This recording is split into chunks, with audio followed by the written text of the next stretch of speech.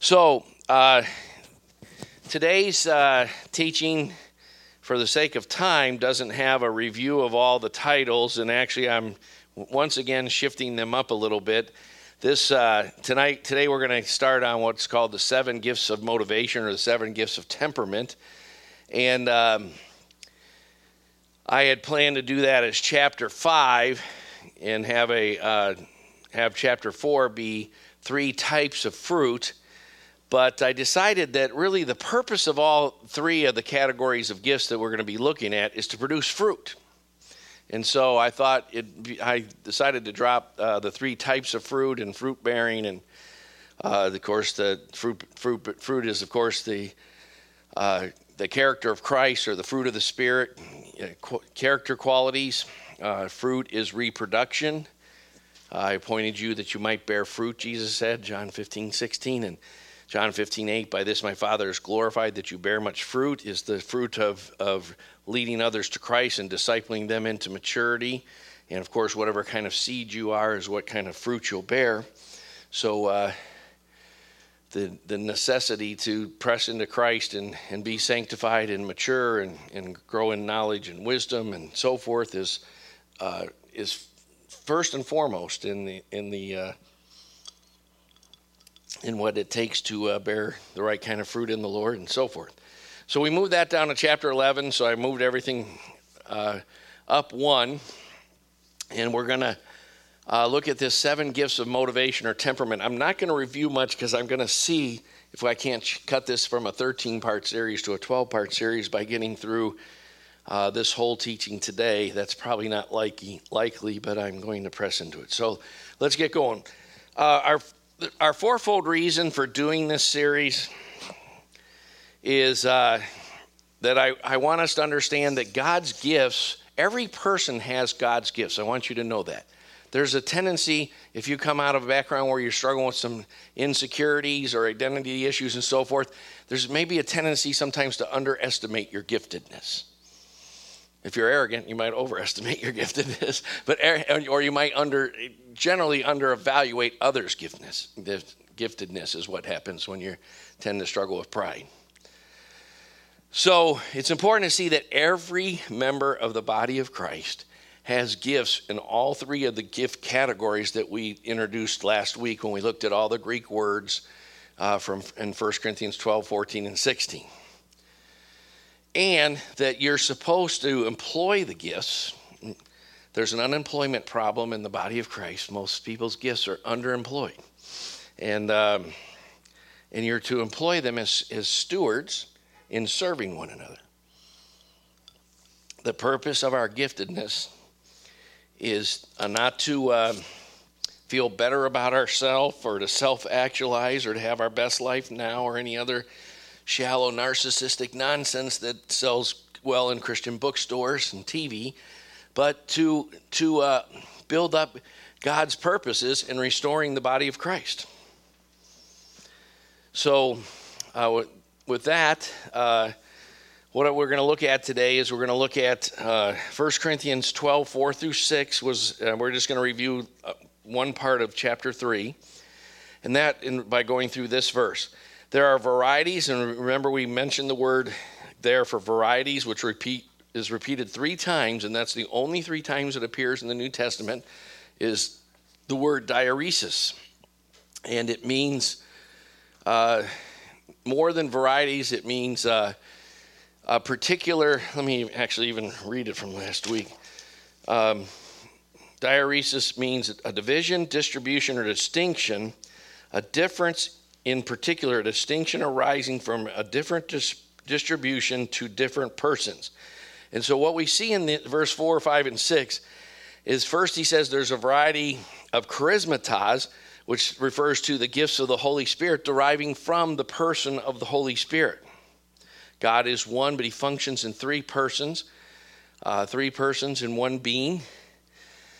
And there are varieties, again, a distinction deriving from a different person. There are varieties of ministries, and that's the Greek word diakonai, which we get deacon from, which means services. First and foremost, I don't like the term, frankly, senior pastor. I actually use the term senior minister because a minister is a servant. And, the whole idea of professional ministry to sit in the great seats or have the best parking spot or anything, I just can't stand that. I always park in the worst parking spot. And my first job in this church was taking out the trash. So because we're called to serve one another. That's the greatest calling according to Christ. And of course, that diaconai relates to the Lord Jesus Kyrios himself. And that refers to the sevenfold ministry gifts that God has put in the church: the apostle, prophet, evangelist, shepherd, teachers, helps, and administrations. And these are gifts of service. These are calls to serve in specific ways. And there are varieties of effects, which is energema or energematas, which we get the word energy from it, but energema means a thing wrought or an operation that affect, a motivation.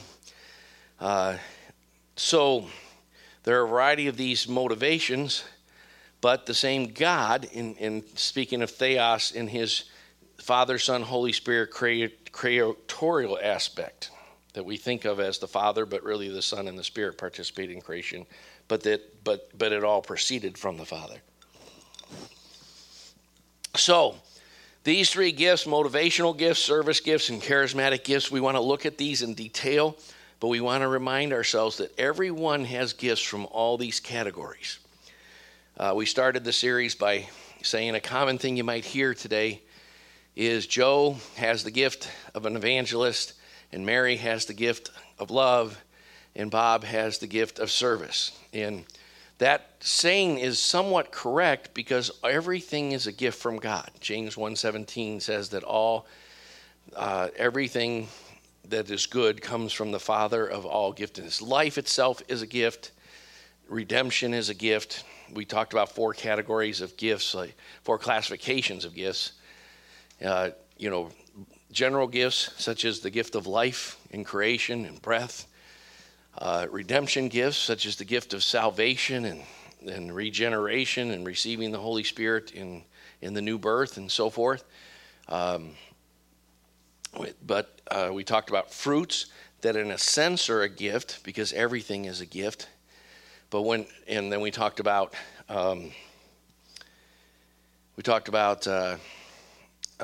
then finally these category gifts. These are gifts given to the body of Christ for its upbuilding, and there's 3 categories of them. And everyone has gifts from all 3 categories. That's very important to understand.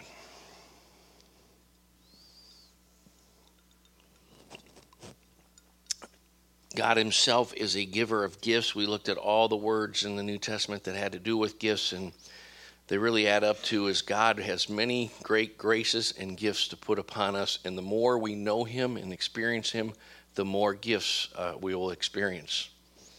So with that in mind, we're going to look today at basically what are called the motivational gifts. And let's read a passage from Romans 12:38. It says, For through the grace given to me, I say to everyone among you not to think more highly of himself than he ought to think, but to think so as to have sound or sober judgment. As God has allotted himself, I'm having a little trouble with my eyes today.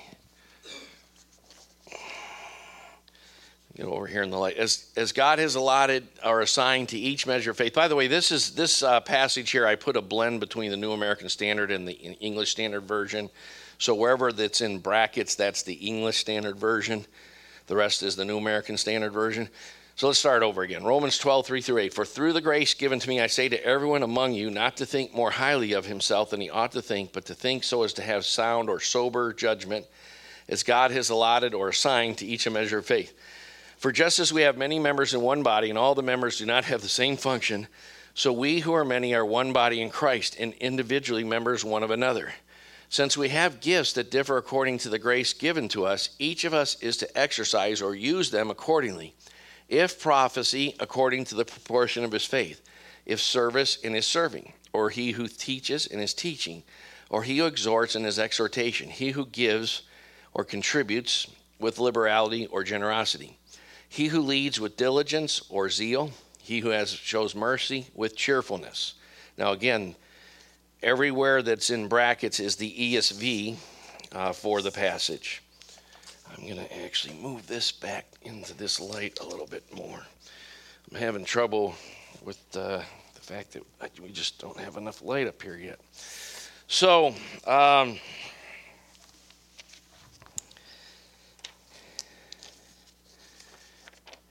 let's talk about these, what I call the gifts of temperament or motivation, and some preliminary considerations and why this teaching is beneficial.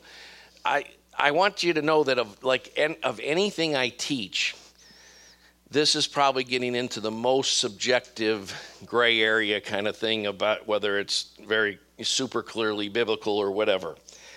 However, the overall package while some specifics in this series are probably a little bit subjective and open to discussion or interpretation, the benefit of understanding that we all have multifaceted giftedness is something I want us to see. You need to understand that on a variety of levels and for a variety of reasons.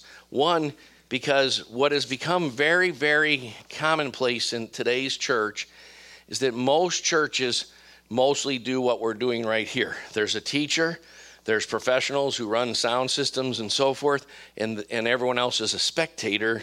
And the churches that grow the most have the highest quality worship teams, the nicest look, and the best speeches and the best worship teams necessarily in terms of their love for God or the depth of the Holy Spirit, but in terms of their entertainment value and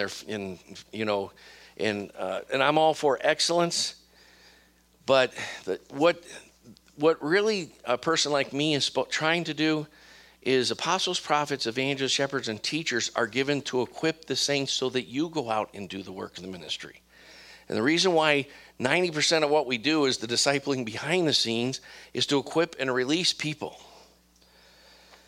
to do the various ministries that God has called us to do. And that is so important. And that's really kind of what some of the benefit of this teaching is just to kind of help us get acclimated to some things along that lines. So with that in mind, the first value of this teaching, especially this teaching about temperament and gifts, but it also applies to the sevenfold giftings in terms of service gifts, is the grace to allow others to be different. There's something in our fallen nature that wants everybody to be the same. And we have to insist that everyone is the same in terms of their love for God and the character of Christ. We're calling everyone up into maturity in Christ. But not everyone is to be the same in personality, giftedness, function, service. In fact, God is a very unique God. Just like there are no two snowflakes alike, there are no two Christians alike. And a body functions best when people are released, trained, trained up in Christ-like character, trained up in the foundations of sound biblical thinking and so forth like that. That has to be uniform. But people's creativeness to live that out has to be multifaceted. And frankly, sometimes the differences among us are our different giftedness. Now, there's other sources of them, including immaturity, sinfulness, some things that aren't sinful, such as coming from different subcultures and this sort of thing. But there's lots of reasons why we're different, but one of them has to do with our different giftedness, and it's important to appreciate and value the giftednesses that you are not. Secondly, gifts. I want you to understand that these gifts of motivation or temperament shape not only how we see or view, but how we're motivated to respond to different real life situations. And we'll see that as we go through this. The reason some people see the same thing and respond differently sometimes is their different giftedness. causes them to see it differently and be motivated to do something about it differently. Okay. Next, all 7 of these gifts have strengths and they are benefits to the body of Christ, but they all have weaknesses. It's very important to understand something about your giftedness. Your giftedness has a dark side. And the greater the giftedness, the greater the potential dark side. God created 3 great archangels, Lucifer, Gabriel, and Michael. When Lucifer, who was the most gifted among the 3, fell, the dark side became extremely hideous, beyond all ability to even comprehend. I wouldn't encourage you to meditate on it too much.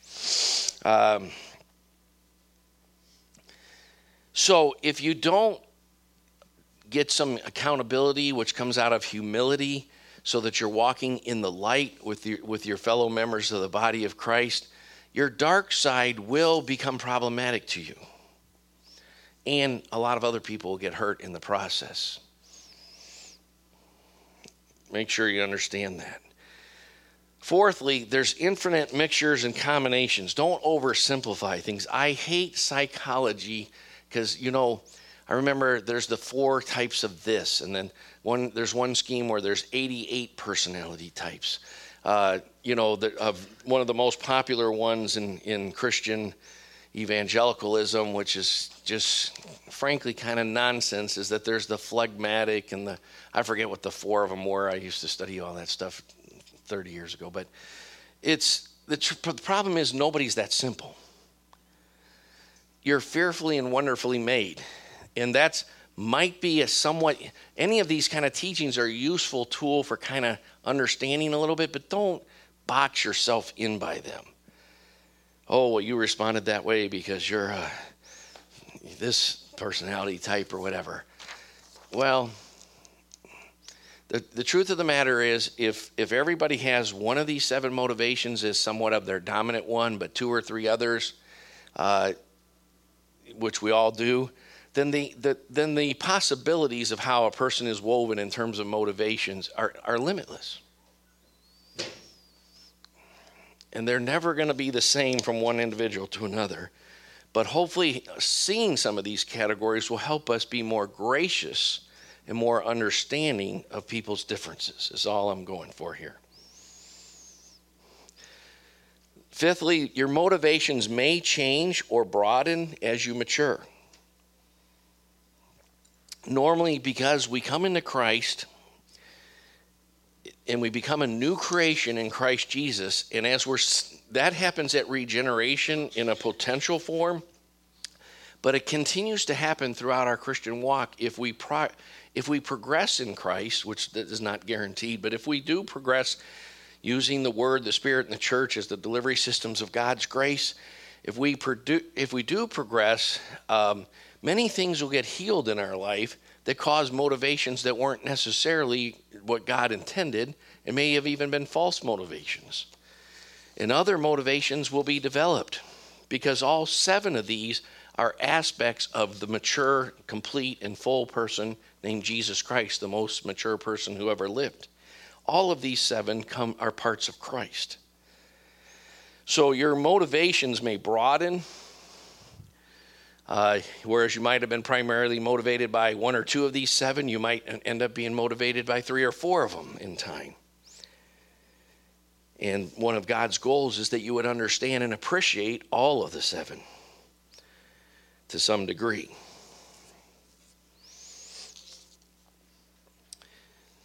All right, so let's get into them. The first one, he says, again, we have gifts that differ according to the grace given us.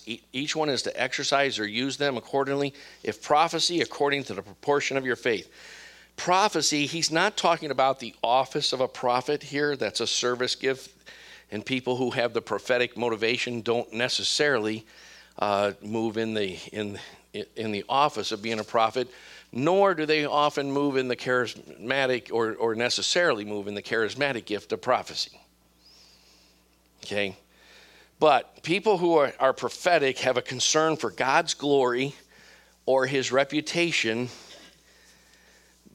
by the body of Christ becoming as accurate of a reputation of God as possible. Okay, if you really study it through Scripture, God has always wanted to have a people.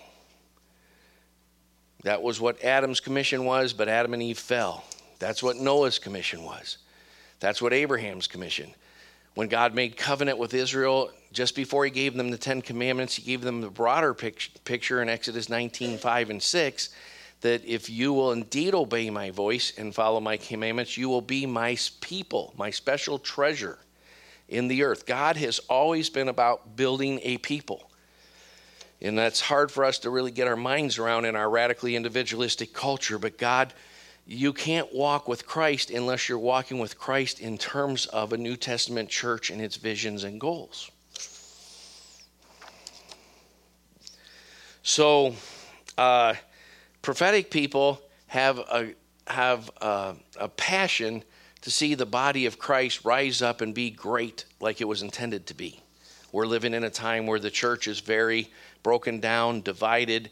Our goals are smaller than they should be. We're sub-biblical in terms of even our understanding of the church. And prophetic people want to see the church become all that it's supposed to be. Now, so again, they have the motivation to call people or groups to a biblical standard in thought, word, and deed. Prophetic people like to expose and eradicate sin. They're never satisfied. They're always pressing for excellence restoration. If you notice any good coach, after the game and they're being interviewed in the middle of a season, they'll say, well, the announcers will be going, boy, you really smashed them. You must be very proud. And you say, well, I see some things we can work on. We did. We boxed out under the boards pretty well and stuff, but we really need to, work on this, work on that. There's always a higher standard to attain to if you're going to be championship quality. Prophetic people hate sin, and they don't usually define it in a shallow manner. They're not about like whether, you smoke or drink like that. That's, what kind of clothes you wear, and these kind of things have become so problematic in various legalistic expressions of the church that you miss the deeper sins: pride, selfish ambition, vainglory, not being teachable, overestimating yourself. So that's full of eggshells or something. So,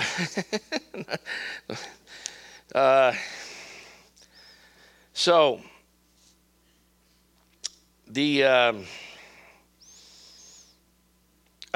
prophetic people tend to be intolerant of partial good. You'll hear coaches again go, they were expected to get smashed and they only lost by 2 touchdowns, and they'll say, what a great moral victory. And the coach will say, there's no moral victories. We came here to win, right?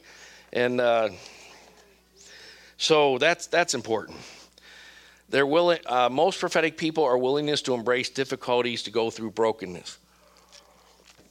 I just want to warn you, if you're prophetic in temperament, you will go through much of the school of failure. You'll go through much pain, and you'll go through much brokenness. And God will do that because prophetic people without humility are a horrible thing. Because there's no grace in it. So usually the more prophetic a person is, the more God will beat up on them. And usually prophetic people have a willingness to embrace that.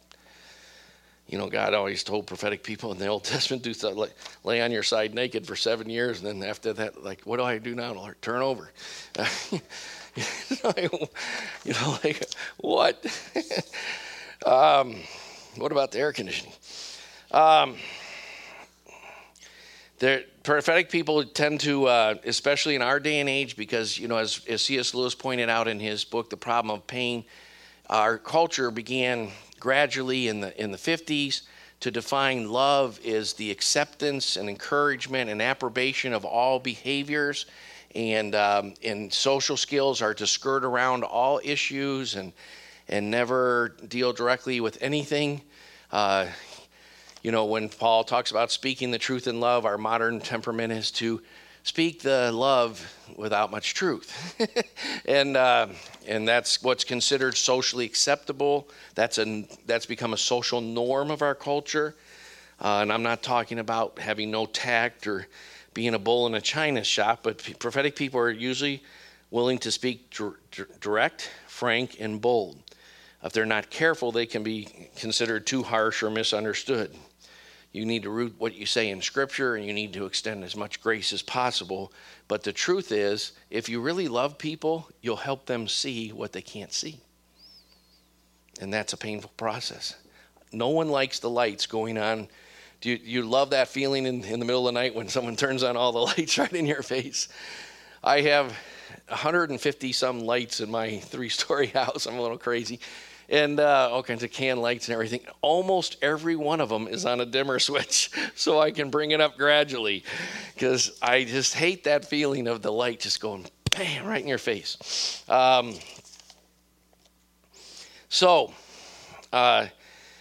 A prophetic person is not necessarily a person who holds the office of a prophet or prophesies regularly. We covered that already. So let's move on to the next kind, a service person. A great example of a service person is a lady named Dorcas in the New Testament, talked about in Acts chapter 9, verse 36 through 39. Most of you are probably familiar with her, but a service person is motivated to demonstrate love by meeting practical needs. What I love about Dorcas is it doesn't say she was a scholar, doesn't say she moved much in spiritual gifts, but she sewed for people. She cooked. She did all these practice. She made all these quilts and things like this. She served in practical ways, and God so honored her as a model and example. He wanted to preserve eternally for us in the body of Christ. That he had the saints, when she died, the saints went running to Joppa to get Peter, and he came over to her and rose her from the dead.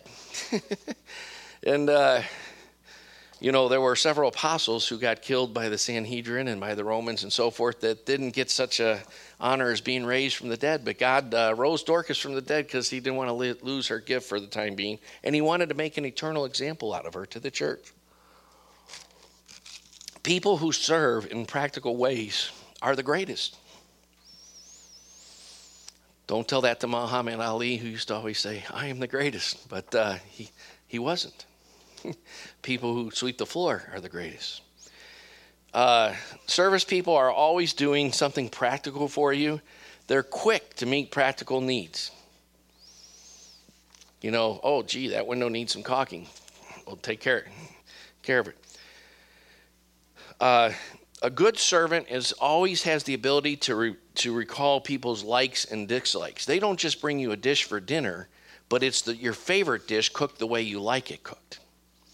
It's not just, hey, we made you tuna mackerel casserole, and you're going, tuna mackerel casserole? I can't stand tuna mackerel. Are you kidding? I'm going to have to do one of these polite thank you very much and eat it, but I really am going to that's not going to be fun.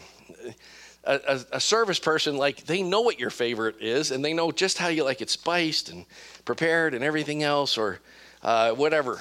If they buy you a sweater, it's the sweater you really wanted.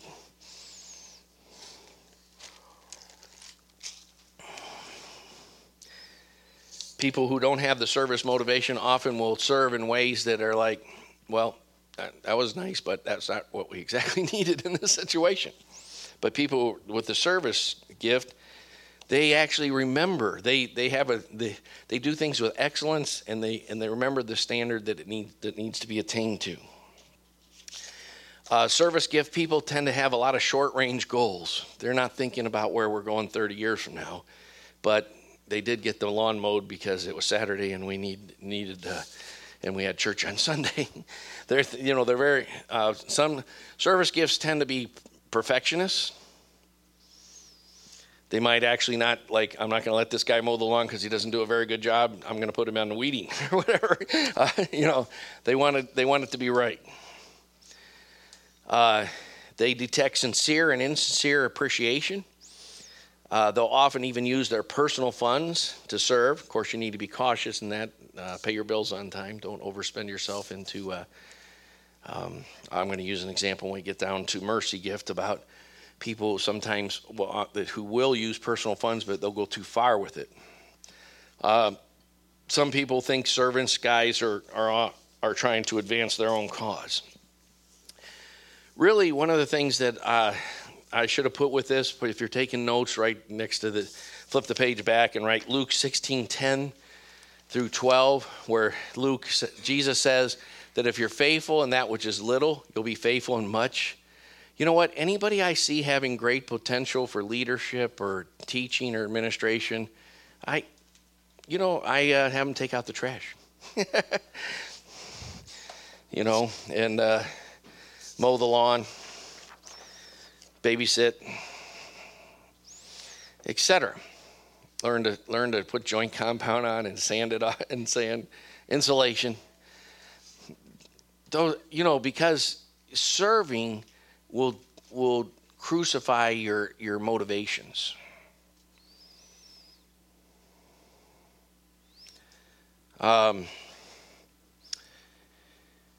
Look, Jesus said, if you're not faithful in that which is another's, no one will give you that which is your own.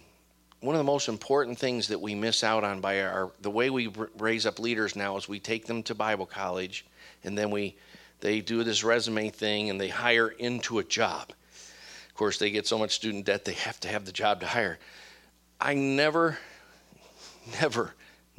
want to, I hope I never have to, get into raising up any leaders ever that way.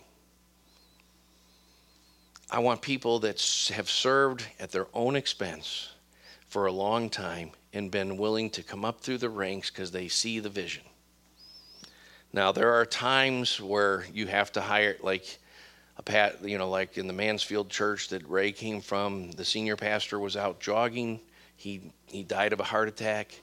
It kind of set them into a situation where they had wonderful elders, but none of them was really the right guy to be the senior minister, senior presiding elder. And so they had to begin to look to hire from without. But and they've gone through that process 3 times now, but one of them was a disaster. The Bowling Green church that Larry and Catherine and I come from has had to go through that. Happens sometimes. But about 3 out of the 4 that they tried to hire it wasn't a good fit. The beauty of raising up people from within is you don't ever go through what's called a head transplant. Because, if you go to Tuesday nights, you've heard Jason teach so many times. If you come on Sundays, you've heard John teach so many times. And the truth of the matter is this church gets to the point where we're too crowded in here, which I hope will happen I think we're poised to see that begin to happen in about 1 or 2 years, 2 to 3 years maybe. But when that does, one of the ways we're going to solve the problem is we're going to ask 10 or 15 people to go plant another church. Because that causes you to constantly have a new need for new leadership to emerge. But if you've already been doing that, then it's no change in it's the same leaders you're used to, with the same agenda and the same vision and the same motivations. And frankly, taking 1/3 of the leaders and some of the up-and-coming guys allows the up-and-coming guys to emerge in a new church. It allows new people to emerge in this church. And it's a win-win for everybody. And it solves the space problem for 6 months to 12 months. And then the church, if it's healthy, will grow those people back. So, does that make sense? Thirdly is the gift of teaching. I have just now realized that clock is not functioning. I've been like, wow, I'm doing good, but the clock's not moving. So now I got to rethink here.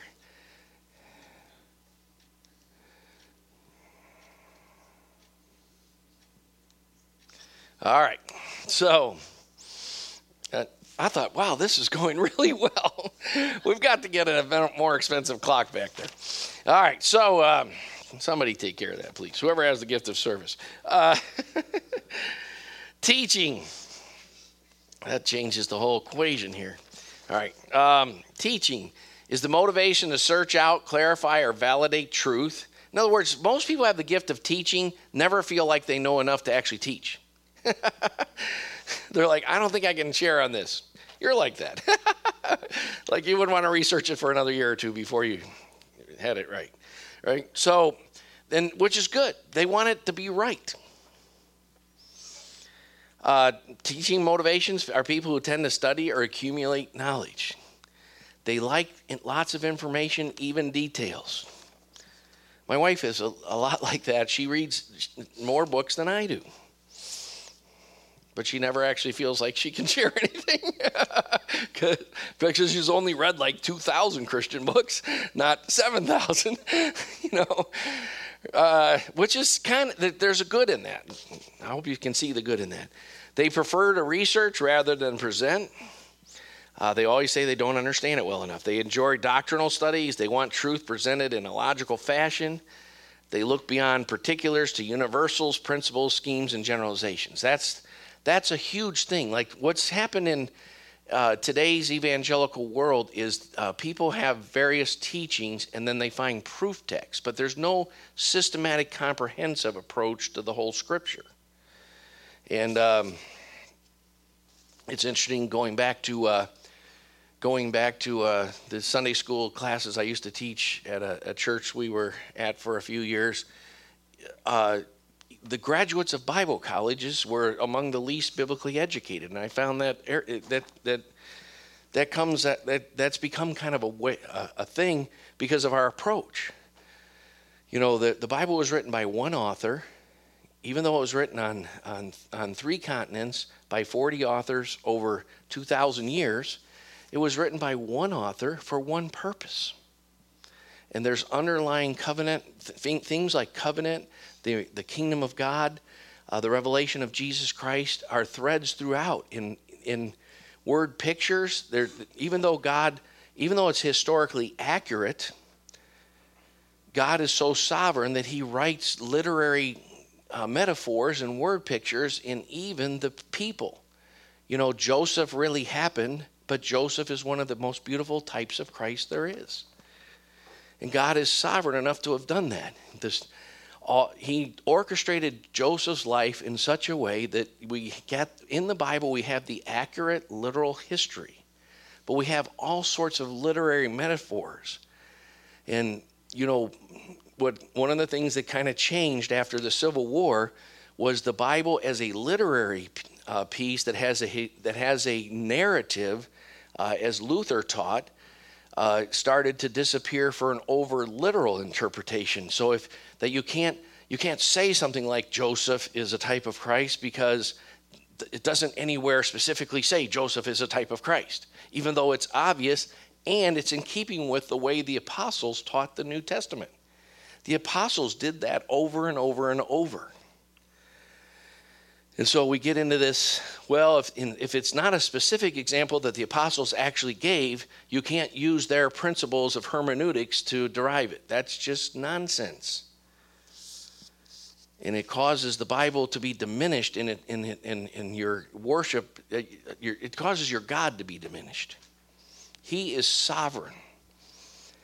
He's omnipotent. He's omniscient. He had the Bible written before he ever created time. And he knew exactly who would write it and what giftedness and temperament and sanctification process he'd take them through to be his instruments to write it. Hebrews 13:20 talks about the blood of the eternal covenant. The Father, Son, and Holy Spirit had an eternal covenant before time was created that the Son was going to come to redeem man. Therefore, God foreknew that man would fall. And all things are working according to his predestined plan. Anything less is to diminish God in terms of his divine attributes. So, I don't know how I got on all that. That's the whole thing of looking beyond particulars to universals. So, teaching motivations, part of their dark side is they can tend to believe their gift is the only foundational one. And part of the problem with these kind of things is there's some truth. It's hard to shake off something that's a bit dangerous if there's a bit of truth in it. And frankly, there is a flesh, and it's very wicked, and it talks to you. There are demonic spirits, and they talk to us, and they come with part truths.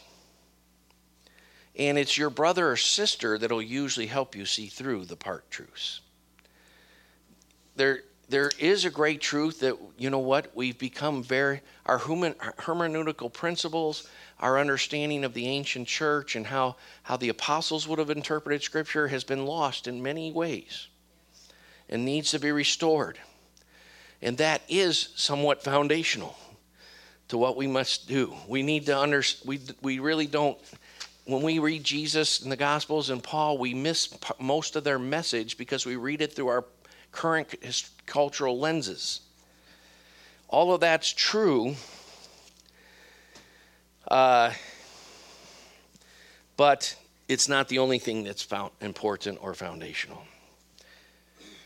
Watching the time. That G slid over there at the end of point 3 is because Microsoft Word always reformats everything the way it wants, and I missed that one. And yeah, basically spend at least 1 hour on every teaching trying to fight Microsoft Word's pre-formatting scheme. Teachers are often criticized for too many details. Their need to be objective can seem very cold and sometimes prideful. An exhorter, which can also mean an encouragement. An exhorter says you can do it. Cheerleaders are exhorters. You know, Sean, he's our man. If he can do it, nobody can. You know, you can do this. Get back in there. The coach slaps you out of it. You can do it. Get in there. You know, remember once I lost so bad in wrestling, the guy was so much better than me that I got 1 point because he let me back up to take me down again, because you can pin a guy easier when you take him down. But I had diligently bridged. I was so embarrassed. I got pinned 1 time in my wrestling career. It was so embarrassing that I worked out my neck so much that I could bridge for the whole 6 minutes. I could hold him on my neck for 6 minutes.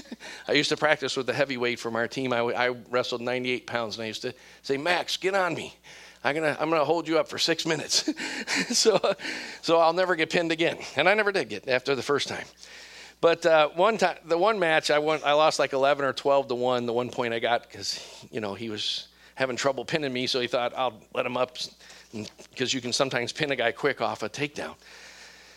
And so when I came out of the match, after I lost 12 to 1, and I've been looking at the light, I knew every light in the gym, how much the wattage was. I was aware of the 2 that needed replaced, and you know. And so forth. And then when I came off, the coach said, "What happened to all those moves I showed you?"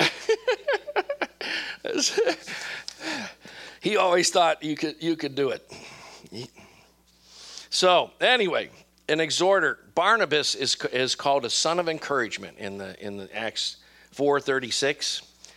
And if you think about it, think about Paul and Barnabas when they split up. They split up over the fact that the first time they went out, John Mark, who eventually wrote the Gospel of Mark, God restored him greatly, who was originally Peter's disciple, but then had decided to hook his wagon with Paul and be a follower of Paul because of Barnabas. John Mark was Barnabas' cousin, and when Barnabas was sent by the apostles up to Antioch in Acts chapter 12, Barnabas said, "Hey, John Mark, come on, let's go with me." And so he did, and they were cousins. And John Mark chickens out on the first missionary journey and runs back to Antioch. And that was considered, the New Testament world, that was considered the most grievous sin, to deny Christ like Peter had done. It was seen not much different than what Judas had done, frankly. And so when it came time for the second trip, Paul didn't want to take John Mark. He said, he chickened out the last time. He needs to be restored by God, and he's not ready yet. And Barnabas, maybe because he was blinded by the fact that John Mark was his cousin, said, "Let's take him. I think he's ready. Let's go." And so they actually split over that issue. But it says of Paul that he was commended by the brothers to the grace of God. And in other words, the brothers agreed with Paul. That's where you've got to understand the body of Christ. The body of Christ, the leaders in Antioch agreed with Paul's thinking. And interesting, from there on out, the Holy Spirit chose to follow Paul's plannings of churches through Luke. God preserved eternally the record of Paul's journeys and Paul's plannings, and Paul's planning churches diligently on the Antioch model. The Antioch church is the model New Testament church. But Barnabas is never heard of again in Scripture. We actually know from church history that Barnabas planted more churches than Paul. However, Paul's churches lasted 600 to 1,000 years and changed the entire Roman Empire and ushered in Christian civilization in the West. Now, the implications of that are just astronomical. Exhorters have a dark side and a good side. They have the motivation to stimulate the faith of others. You're going to have to quit here after exhortation and take it up with giving next week. They're cheerleaders. They pump you up. They visualize specific achievements and describe precise steps of action. Follow these 5 steps to victory or whatever. They want practical applications for teachings, not abstract theology. They're Methodist. They're in the sense that that word came from that John Wesley developed a method of discipleship, small groups and accountability and all that kind of stuff. That's where the original Methodists got their name. They see the value of trials and encourage people that it's worth paying the price to stay in there, to thank God and exercise faith and be diligent in the midst of trials. Some people, therefore, judge them as being oversimplistic. You know, are you kidding? Like, I just found out I have cancer and I got a speeding ticket on the way to work and I lost my job. Well, thank God that he's doing good things in your life. Praise you, Jesus. All right. Don't forget to rejoice in the Lord always. Again, I say rejoice. Philippians 4:4. Take that and go home. All right, so I'm just kidding. But they lead. They're not big on verbal witnessing generally. They're big on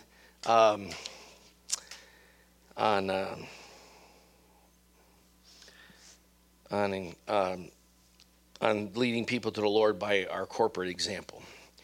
I'm going to jump down to Roman numeral 4 real quick, because what we have in a lot of times in our church is not always the same people are here from week to week, and this example will help you understand the value of this teaching, and I'll say it again next week. Little boy drops a glass and breaks it. 4-year-old, 6-year-old, very young boy. Okay. The prophetic motivation will tend to rebuke the kid. You know, I told you quit being silly, and you weren't supposed to slide around on the floor while you're holding a glass. Okay? A service person will just sweep it all up and clean it up and take care of it. Right?